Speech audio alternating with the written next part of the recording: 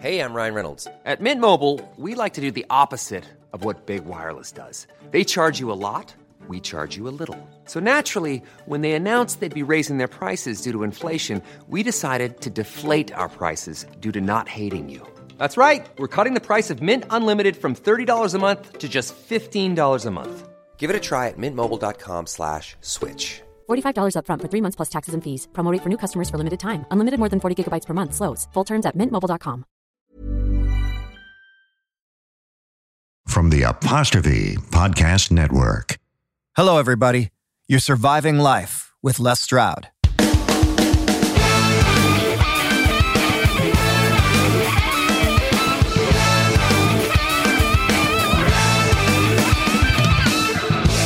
I'm working on jealousy. I'm not into hate. I'm working on anger, 'cause I'm not into rage. This is part 2 of my interview with artist, musician, poet, activist, and songwriter Bruce Cockburn. Like only a handful of individuals I have met later in life, Bruce and I had that kind of instant instinctual connection and friendship where I think we just felt safe and comfortable in each other's company. Listening to Bruce speak is like a meditation. Where I can be brash and blunt and sometimes combative, Bruce speaks in a calm and easy tone. And whether he's right or wrong about something, he delivers his perspectives in a manner that never puts you on the defensive. He leaves you feeling intrigued and desirous of questioning further and digging deeper on any given subject matter. And neither of us, I think, like to let a good debate or verbal investigation go stale, so he and I often end up as a couple of chatty Cathys, unwilling to end the conversation. A conversation which has very often gone off on all kinds of tangents. These are the words of Bruce Cockburn. A genre of art, whether it's in music or visual arts or anything else, will add up to something that means something. Since that's a given, it's going to happen that way, then I think it makes sense to pay attention to what that is and try to make your stuff have a point. I remember crackling embers,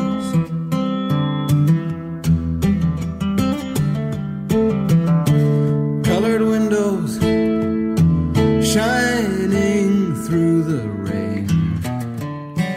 I wrote Call It Democracy because I'd been spending time around people who were the victims of the global economic order, who were the cannon fodder of that order, basically.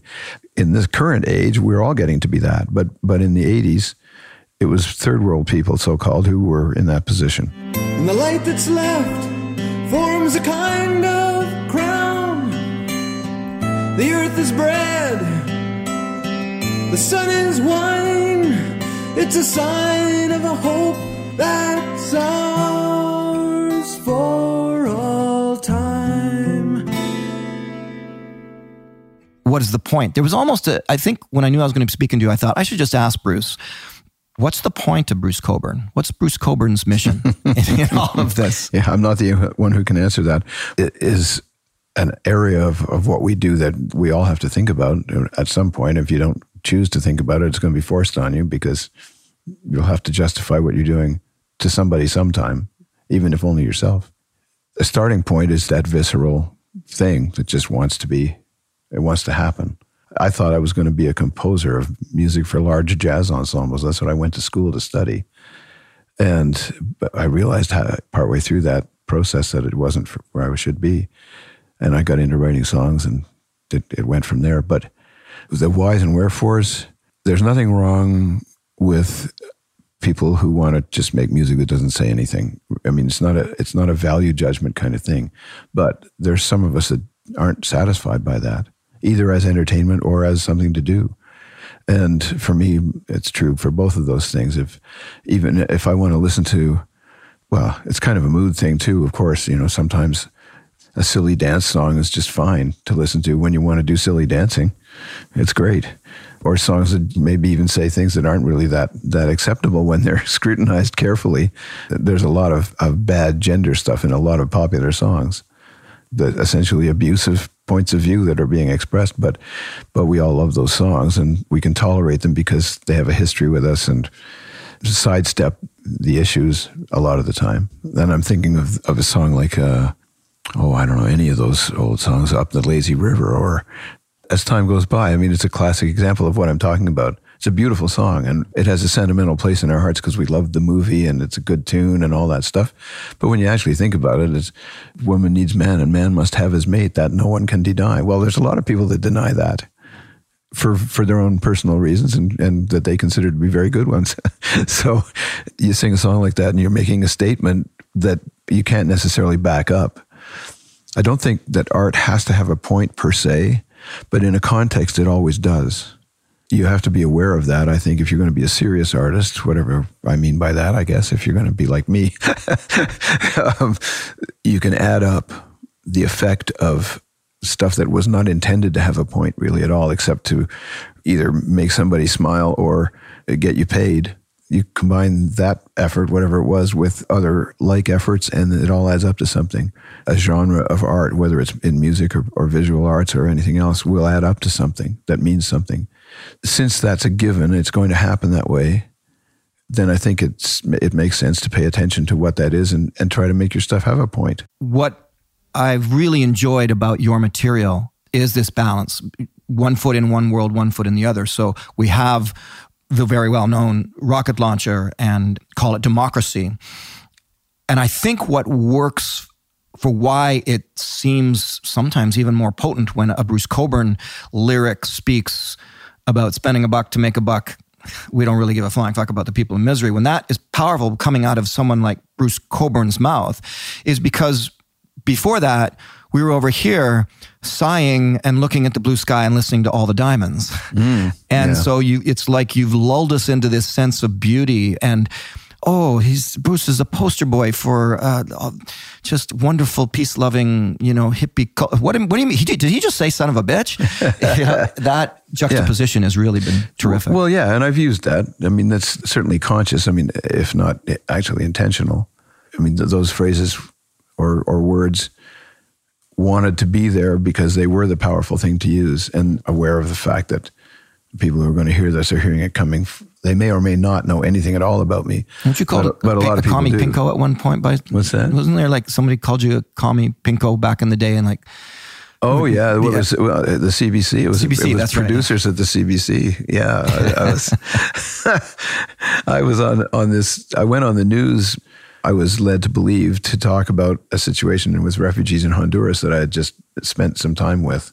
This was a situation that wasn't getting any international coverage and needed to be paid attention to.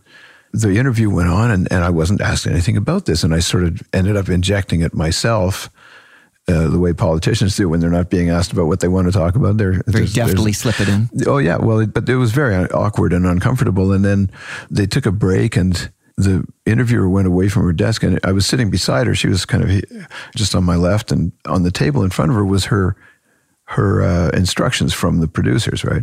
And it said, "We have this commie pinko sympathizer with us who wants to talk about refugees and what a rough time they're having. Nix on that." They saw me looking at this, and everybody turned 8 shades of red and shuffled, and they let me do the interview again. And it didn't really change much, but it did a little. But it was unbelievable. I mean, I really, to give them the benefit of the doubt, the producers are always trying to crack up the interviewers. It's a game that gets played in newsrooms.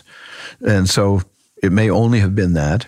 But the terms, I mean, there are other ways that they could have cracked her up. And the nix on that was the big important part of it. It's like, I'm on here because I want to talk about this. I'm not here to talk about what you want to talk about.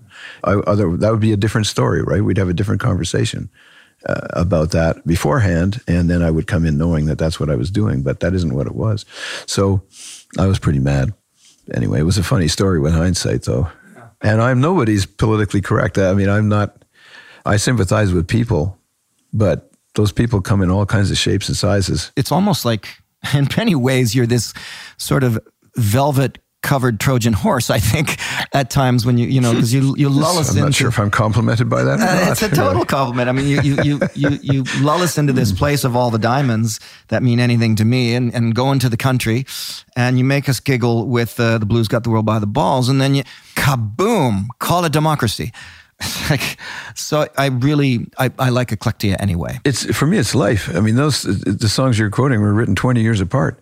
I mean, some artists find a good thing and they stick with it, and that's all they ever do then. And they hone that and perfect it, et cetera, et cetera. I'm a more restless kind of person, and I don't like to stay in the same place. I don't like it artistically or physically.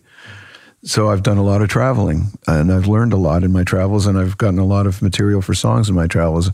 I have, for the most part, not engaged in those travels in order to find song material, but I've been just circumstantially able to go places that not everybody gets to go to, or that a lot of people would choose not to go to, I suppose. My mother used to tell me that I had a death wish because you keep going to those awful places, but the experiences that came with those places has been rich and expansive for me personally. And so I'm grateful for all of that, and it ends up in songs. So I wrote Call It Democracy because I'd been spending time around people who were the victims of the global economic order, who were the cannon fodder of that order, basically. In this current age, we're all getting to be that. But in the 80s, it was third world people, so-called, who were in that position. Call It Democracy now has a broader meaning, perhaps, than it did then. And it's not just the IMF anymore. The IMF is just kind of a drop in the bucket. But back then, that was one of the major instruments for the domination and manipulation of large parts of the world. You know, case in point of what we learn from lyrics like this, I actually only learned about the IMF because you put it in that song, because I covered that song when I was playing the bars. And I thought, what's the IMF? You know, I was like, that was me. And I thought, I bet. And I looked it up. So I'm just a listener out there in listening land who's hearing IMF put in a song, Dirty MF takes away everything it can get, I think is the line. Yeah. And it caused me to actually look it up, which is something I've really enjoyed with listening to really talented artists or reading a great book is, well, I don't know that word. Yeah, I'm going to go look it up. Of course, yeah. That's one of the great things about exposure to art, to verbal art at least, for sure. I started this by asking about being a prolific artist. And I said, to me, I find something intriguing. I'm trying to imitate it in my own life with all the work that I do. I'm trying to be prolific. That's just something that's been in me for when I first learned the joy of completion, actually, and completed my very first documentary film. I thought, wow, why haven't I been doing this since I was a kid? Doesn't look like you have any signs of slowing down. What is next for you, and why? More important. I hate asking you why all the time, but what's next and why? Well, I think it's a legitimate question. I think what's immediately next is a new album that I have, an instrumental album that's called Crowing Ignites, and that's coming out in September. And there'll be a bunch of touring that goes with that, and so on. That's in the immediate future. In other terms, I've always viewed whatever my most recent album was as potentially the last album. I mean, I don't take any of it for granted, whether it's because I run out of steam or because I die or whatever else. I mean, it could stop anytime. So I don't know what I'm going to do next. I'm not a planner. I don't have long-range goals or plans or anything. I've kind of always lived my life by taking the step that appeared to be the obvious one next and hoping it was the right one. And most of the time it seems to have been. I'm not unaware of how things work. I mean, of course, to take a position like that or to describe it that way is maybe a bit disingenuous, because of course I know how it works, and I know what, if I do this and this and this, it's going to probably add up to that. But I don't sit around thinking, well, but 2 years from now I want to be doing such and such or whatever. It's not how I've ever operated. And I'd like to write more songs. But right now I'm thinking about these instrumental pieces that I've recorded and that I have to actually be able to execute when I go on tour. Well, I couldn't have asked for a better segue. Bruce's new album is mystical. It's ethereal. Well, let me put it this way. I started using the 4 sides of the double vinyl album as my yoga practice music in the mornings, and it timed out perfectly, including Shavasana. I don't know if Bruce would like me saying that it's a throwback to everything we have ever loved about his instrumental pieces throughout the years, from Water into Wine and Foxglove, to now a double album full of only instrumentals, but it truly is in keeping with the musical brilliance that is Bruce Cockburn. Do yourself a favor and get his music through any of the means you use to listen. First, a story. I happened to be in my favorite vinyl record store in Ashland, Oregon, the Music Co-op, or Music Coop if you know the owners. When I spotted the album Crowing Ignites, I was admittedly surprised to see a brand new, fresh off the pressing Bruce Cockburn album in a vinyl record store in small town Oregon. But then the owner, John, exclaimed, "Oh, I love his stuff." So of course I then told him of my work with Bruce, and I bought the album. Oh, and here's a story within a story. I once tried to give my new book to Gord Downey of the Tragically Hip, and he refused a free copy. He said he felt that artists should be paid for their hard work. I never forgot that. And now whenever I can, I like to pay for my artist friends' work rather than take the complimentary version. But as always, I digress. So I bought Bruce's new album, Crowing Ignites. I took it home and lo and behold, saw my name in the thank yous. Well, I can tell you, from the days of being a 14-year-old and discovering Bruce Cockburn's music to seeing my name on his latest album, yeah, my chest got a little bigger that moment. But it gets better, because a few months later I was going over album cover designs for my own new album, Mother Earth, and I thought I would read all of Bruce's album credits under the song titles. And that's when I discovered, to my surprise, this little note from Bruce under the song he called The Groan. Les Stroud asked me to compose a score for his film documentary, La Loche. The first idea that came was this. We didn't use it in the film, but it seemed to have its own life. From Crowing Ignites, this is the instrumental piece that I apparently turned down for my documentary, The Groan.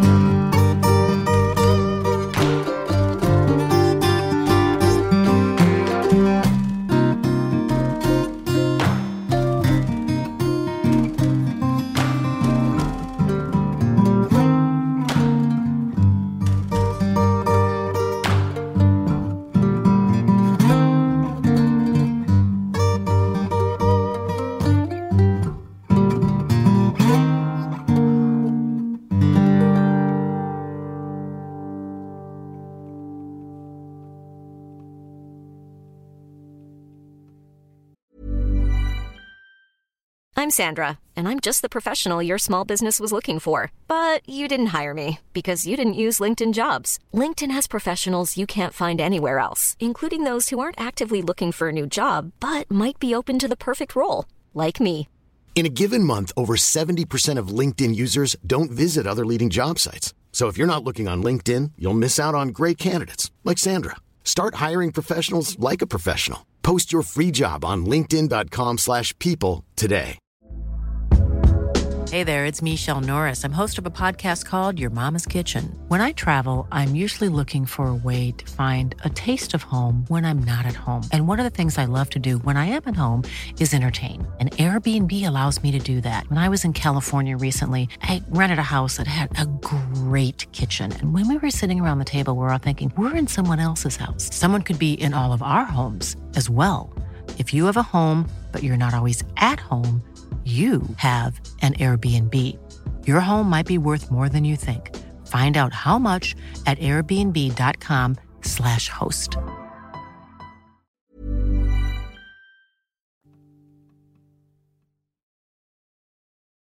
You're Surviving Life with Les Stroud. I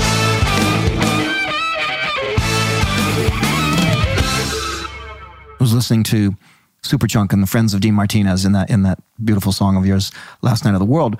Who are you listening to now? And is there anyone out there that's presenting a message that's beyond, pop schmaltz and has importance to it? San Francisco, where I live, is graced with some pretty good radio stations.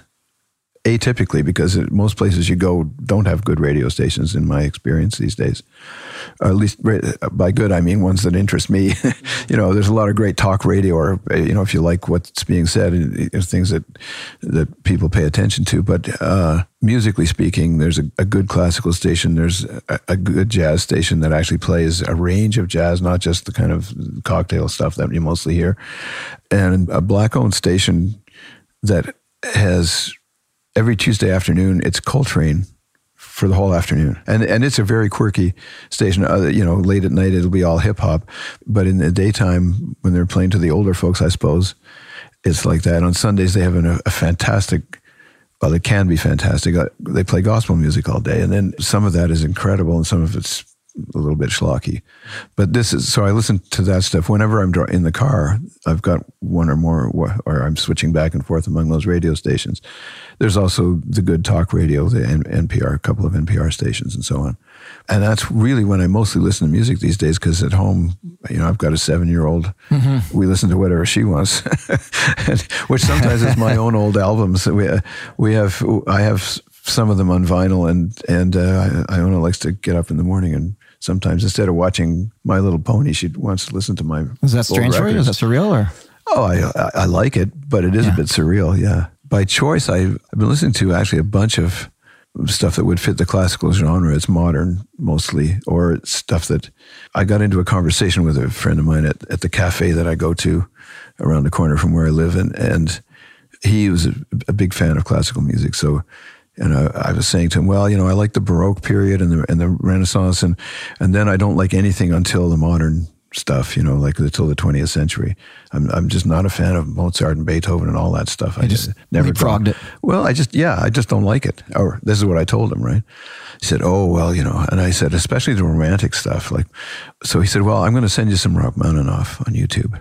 I'm going to send you a link. And I'm going to Rachmaninoff. Okay, I was used to thinking of these crashing piano chords and this bombast, right? And what he sent was this fantastic piano trio piece, beautifully performed, and a beautiful piece of music, of just really clever writing. And I really listened to it, and it really touched me. And so then he started sending me more and more of this stuff, not just Rachmaninoff, but all kinds of things and different genres and different. Now he's currently into choral stuff, so he's sending me all these groups. There's a group called Voces 8, an English 8-piece vocal group that's incredible, made of incredible singers. Their pitch is unbelievable, and they just really know how to do the stuff they do. So I'm listening to stuff like that. Yeah. And it's not stuff I've been seeking out. It's just stuff that gets thrown at me. I was quite open to all forms of music when I was a teenager. So even though I might listen to Zeppelin and Supertramp and Pink Floyd with my friends at a party, when I got home, I could be caught watching Brigadoon for the music.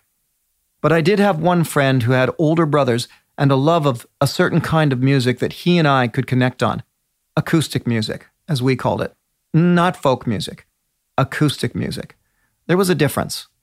His name was Tim Moore, and he was introduced to Bruce Cockburn by his older brother, Paul, and then subsequently introduced me to Bruce long before Wondering Where the Lions Are. Bruce's guitar methods were techniques that I would very poorly try to emulate at various times of my own guitar playing career. And so, as a nod and a thank you to my friend Tim, this is from Bruce's album In the Falling Dark, 1976, and one of Tim's favorites, Gavin's Woodpile.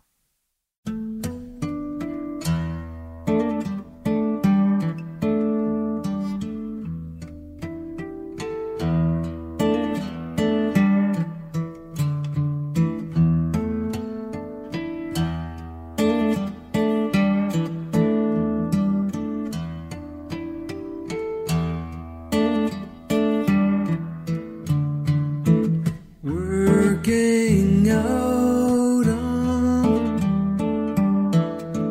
Gavin's woodpile,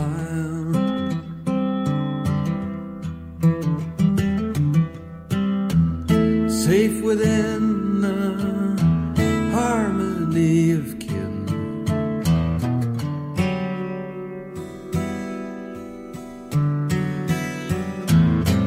Visions begin to crowd my eyes like a meteor shower in the autumn skies, and the soil beneath me seems to moan with a sound like the wind through a hollow bone, and my mind fills with figures like lapis runes of power.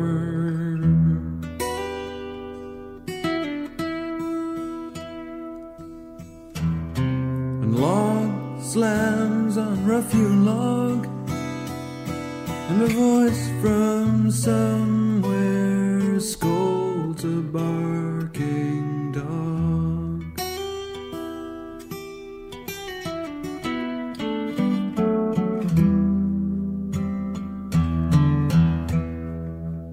I remember a bleak-eyed prisoner,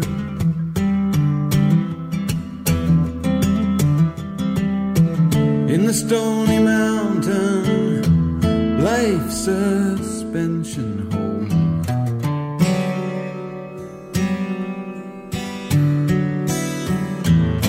You drink and fight and damage someone, and they throw you away for some years of boredom. 1 year done and 5 more to go. No job waiting, so no parole. And over they tell you that you're nothing.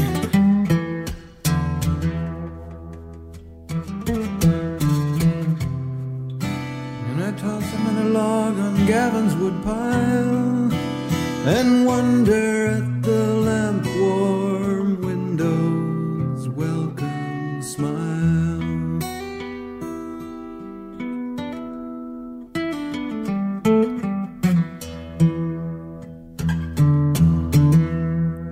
I remember crackling embers,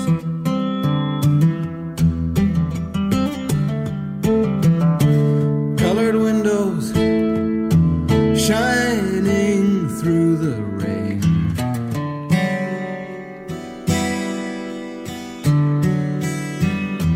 Like the colored slicks on the English River, death in the marrow and death in the liver, and some government gambler with his mouth full of steak saying, if you can't eat the fish, fish in some other lake to watch your people die. thing.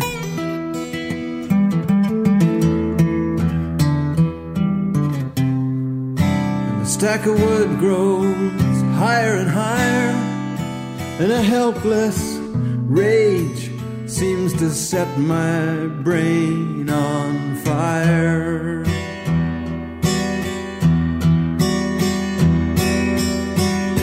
And everywhere the free space fills like a punctured diving suit, and I'm paralyzed in the face of it all, cursed with the curse of these modern times.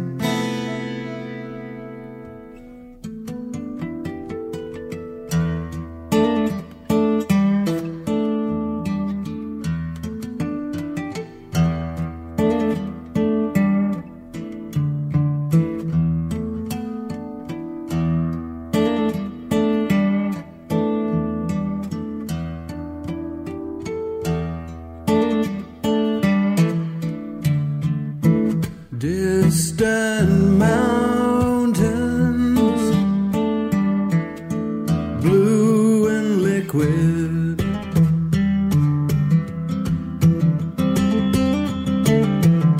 luminous like a thickening of sky.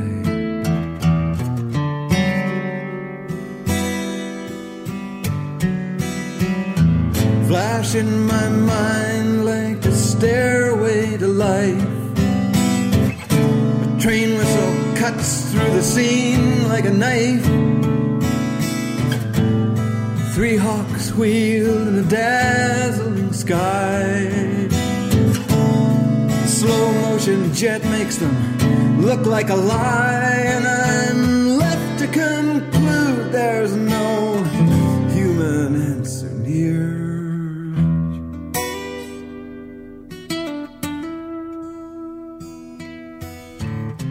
There's a narrow path to a life to come that explodes into sight with the power of the sun.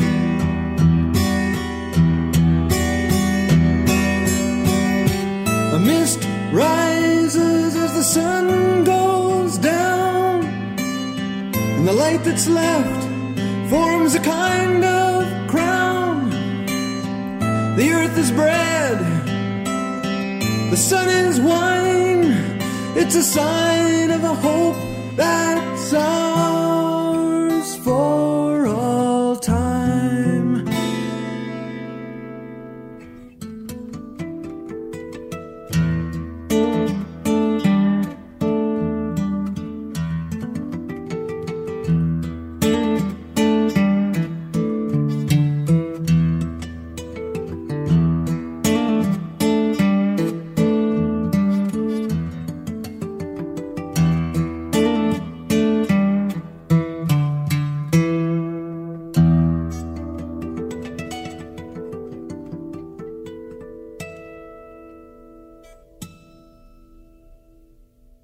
You really painted the picture of being very much the artist when you said, I don't make plans. I don't know what I'm doing in 2 years. Now you're saying, and soon when this different music comes his way, I'll start listening to that. It's very inspiring to see you holding to that line, that artistic line of the line of being an artist, where it's like, well, what comes, and what I give, and carry on from there. On the music side of things, like we could say rediscovered, because she was already big, but Nina Simone. So I spent the last year listening to a ton of Nina Simone. I didn't really know her stuff. I feel embarrassed to say that, but I didn't know it. And then I'm listening to it and I'm just like, wow, this is just so powerful, you know? Yeah, I only knew one album of hers back in the day, whatever was current in the mid-60s. It had Black as the Color on it, I mean, some really beautiful stuff. But that radio station I spoke of plays her sometimes, and it'll be older stuff than that, which is really heavy, like just top notch performing and and the sensibility is deep and thoughtful. And she actually, in keeping with our conversation, she herself had a sense of lyrical protest and love. She was very provocative what she sang about. Yeah, well, I mean, I'm pretty sure I heard her doing Strange Fruit, for instance, right? Which was a song that Billie Holiday made, if not popular, at least out there, available to us all. And you don't think of Billie Holiday as associated with any kind of protest, but that song is a very poignant song about lynching. You hear songs like that, and you can't not be touched in some way. And I mean, I never understood what a phenomenon lynching was when I first heard that song. I mean, I was a teenager when I first heard Billie Holiday's version of that song. And she doesn't sing it with any great bitterness in her voice. I mean, she sings it beautifully, and it's emotional, but it isn't. When Nina Simone, if I'm right about it, that being the song that I'm thinking of her doing, the rage is palpable. And both work. But they both work, yes. The song has its own power. It doesn't need to be dramatized. Not that there's anything wrong with that with an outraged interpretation of it, because it works that way too. Interesting that a song like that could even exist in the 40s. Well, they've always been subversive, though, haven't they? So many of these songs happen, and quite frankly, I've really enjoyed hearing songs on AM radio, and I'm thinking, whoever programmed this doesn't actually know what this song's about or doesn't know that line. I mean, in classic, you could hear Take a Walk on the Wild Side on soft radio now. And I mean, the line is, she never lost her head even when she was giving head. Yeah. Now, most people, but the radio, somebody didn't know what Lou was saying. And it always makes me chuckle. Yeah. A lot of the radio people I've encountered are gay. That might have something to do with it. That's not true across the board, obviously, but I've wondered about that sometimes. In that they know and they let it go, or it goes over their head? No, they know and they let it go. Okay. And that also speaks to the subversive part of it. Yeah. Let this happen. I can think of various radio people when I used to go to radio stations more commonly than I do now, that I was aware of who were gay, and it was fine and everything. But you could imagine them hearing a song like that and going, "Wow, this is something we can really get behind." Yeah. And nobody else is going to notice this, but we do.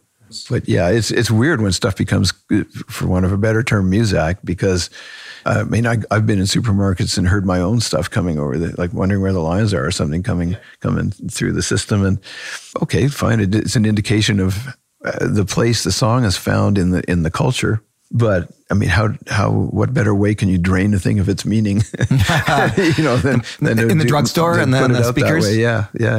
To hear that you are just waiting for the next muse to come along and the next album to get recorded as it comes, it thrills me, because I didn't want to hear the Billy Joel version. I did my 10 albums, I'm done.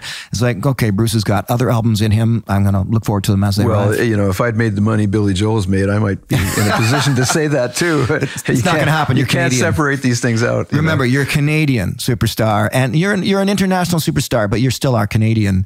I feel like a legend. Canadian. I live in the U.S. and I have for about 10 years, but I totally feel like a Canadian. Canada's in my blood, and it will always be. It's surreal down there, isn't it, to be Canadian? I mean, it's like you, I'm down there a lot. To be alive down there. Yeah. The States is a nutty place. Mm-hmm. It's interesting. And creepy and strange. Yeah, it's and beautiful too. I mean, I know a lot of really wonderful people, but boy, I mean, they're scratching their heads about what they're looking at just as much as I am. But it is different. I mean, it's different to be born there than it is to be born here. I'm really happy to be born here. I think being Canadian, especially now, traveling the world was one thing, but spending so much time as I do down in the States, I'm in a very conservative town.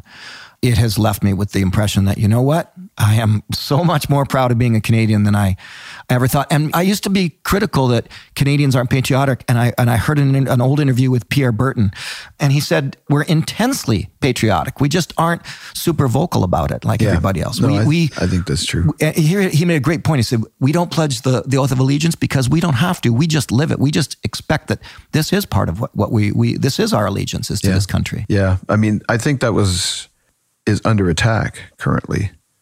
It's not necessarily by design, but all sentiments like that in a way are under attack by the globalized world we live in, just circumstantially.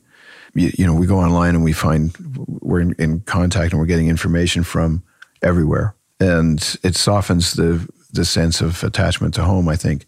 There used to be a lot of things I grew up thinking that one counted on, that one can no longer count on, like having a job or having a certain relationship to the rest of society or to loved ones even. The world has changed a lot. Anybody my age has always been able to say that about their life. But I think it's changed in a really big way. And I'm not the only person who's noticing this, obviously, but it's a challenge now to find a new way of relating to the world that we have. If it lasts long enough, I mean, it's going to change. The world will last indefinitely, but we won't. Well, to quote Bruce Cockburn in the documentary, we're fucked. Well, yeah, I mean, I hope I mean, that's is it not hell true. in a handbag? Or, this is my last question for you, are we hell in a handbag at this moment? Or is there a bubble of opportunity to change the course? I think there's always opportunity to change things. Any one individual may not live to see the effect of their efforts. You have to factor that into it, because I learned that just from being involved with the development agencies that I've been involved with. And very, very rarely do you get to see a change actually happen and take root and become real. You'll see indications of it, and there's lots of grounds for hope, but you don't really get to see the outcome. So it's important to remember that, I think, thinking about what we're confronted with now, because otherwise you get hopeless and burnt out quickly. You're looking at a world that there's so much beauty. Look out this window. I mean, it's gorgeous, but everything's under threat. But now we've got a threat we made, and we're not doing enough about it fast enough. So we're up against it. There's a powerful dark energy behind the forces of destruction that has to be resisted. It can't be resisted from a hopeless position or a position of hopelessness, and it can't be resisted in its own terms, because it's always going to be stronger. So you have to resist it with truth, with hope, with whatever brains you can bring to bear on this, and with community, because one of the signal characteristics of this new scenario that we find ourselves in is fragmentation. Even though we're all in a certain way unified because we can communicate across the globe instantly, et cetera, and because we all are in the same economy, or at least we have the same understanding of the global economy from anywhere in the world, we have that in common. But at the same time, our friends are virtual, and our communications are virtual. It's all there's nobody hugging you. And there's nobody supporting you when a friend of mine injured herself at one point last year and was to a degree incapacitated. And people sent all kinds of condolences online, but nobody helped her get the groceries. I mean, people who lived across the street, and they're not bad people. They're not callous people. They just think they did something because they said something online. Whatever we can do to mitigate that, the effect of that, the negative effect of that, is really important, I think. So communicate for real. Like, it's okay. We can call each other names. It's another whole conversation about being online. It's the vile stuff that people feel licensed to put out there. It's okay to have that stuff in your heart if you must. But I think putting it out there invites people to have it in their heart more. And if you're obliged to kind of mind your manners a little bit, you'll feel better inside too. Mm-hmm. I think that's real. But anyway, sermon's over. Yeah. Well, all the more reason for the kind of music that says something, that has a message, that is a powerful and uplifting message. Thanks for coming in. You and I are going to have 100 other conversations yet on our own. I hope so. As always, I'm enjoying this one with a nice glass of bourbon in front of us as well. Yes. Okay. Thanks, Bruce. I'll see you. I'll see you at the show tonight, and I'll see you in San Fran. Thank you, Les. Thanks. In part one of my interview with Bruce, at the end, I read aloud one of his favorite poems. The poem that may have very well set him on his path in artistry. It was called Ars Poetica by Archibald MacLeish. I thought it only fitting to read another poem from another poet, though he's reluctant to be called that. These are the poetic words from Bruce Cockburn. All the diamonds. All the diamonds in this world that mean anything to me are conjured up by wind and sunlight, sparkling on the sea. I ran aground in a harbor town and lost the taste for being free. Thank God he sent some gull-chased ship to carry me to sea. 2,000 years and half a world away, dying trees still grow greener when you pray. Silver scales flash bright and fade in reeds along the shore. Like a pearl in a sea of liquid jade, his ship comes shining, like a crystal swan in a sky of suns. His ship comes shining. When Bruce and I were in the studio in Ashland, Oregon, recording tracks for my film Lalache, I asked him to do me one favor. I was using an acoustic version of my otherwise bombastic song, Mother Earth, and would he play a solo for it? So this is Bruce and I playing my song, Mother Earth, one time, one take, one sound, and it closes out the film Lalache, which is still airing on PBS stations in the United States. As I did in the film, I'll go out today with this song, Mother Earth.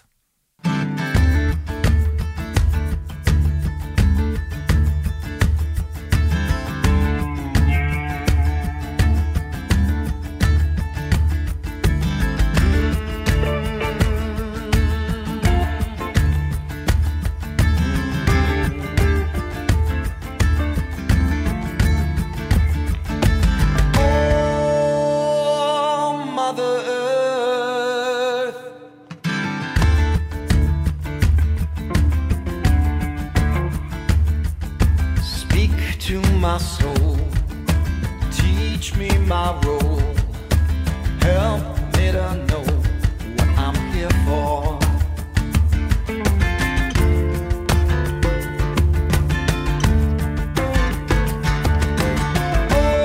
Oh, Father, Son,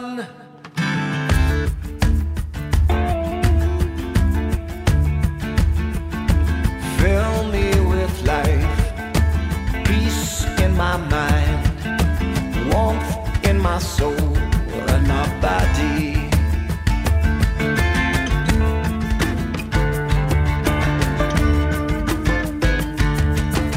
Oh, Mother Earth, now hear you calling. Oh, Mother Earth, I'm searching for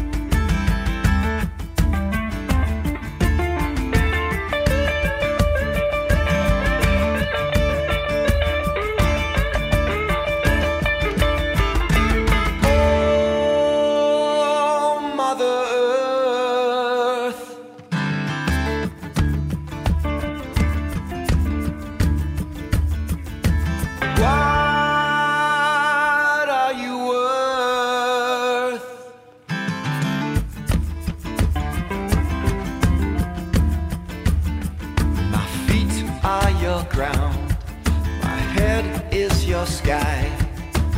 We need to know that you are living.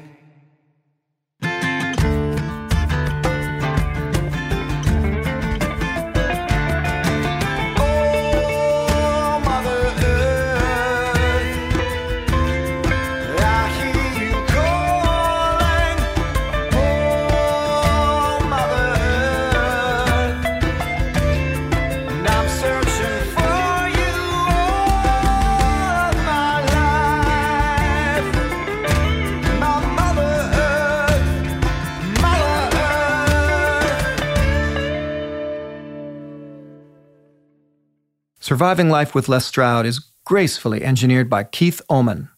Oman.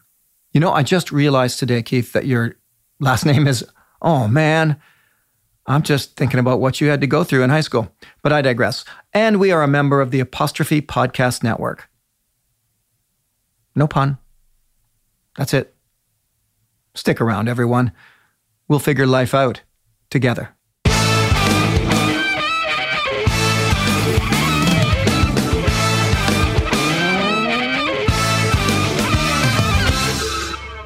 Oh, hang on, one more thing. Okay, well, a couple of things. Please go check out my YouTube channel, Survivorman Les Stroud, where I not only upload these podcasts, but also hundreds of other videos going up weekly. And try to catch my new series on public television, Les Stroud's Wild Harvest. Lastly, do a Google search for my brand new children's book, Wild Outside, Around the World with Survivorman. It's for 7 to 12-year-olds, packed with outdoor adventures and activities they can do and tips. I'm on all the usual social media outlets. Come and find me. Planning for your next trip? Elevate your travel style with Quince. Quince has all the jet-setting essentials you'll want for your next getaway, like European linen, premium luggage options, buttery soft Italian leather bags, and so much more. And is all priced at 50 to 80% less than similar brands. Plus, Quince only works with factories that use safe and ethical manufacturing practices. Pack your bags with high-quality essentials you'll be wearing for vacations to come with Quince. Go to quince.com/pack for free shipping and 365-day returns.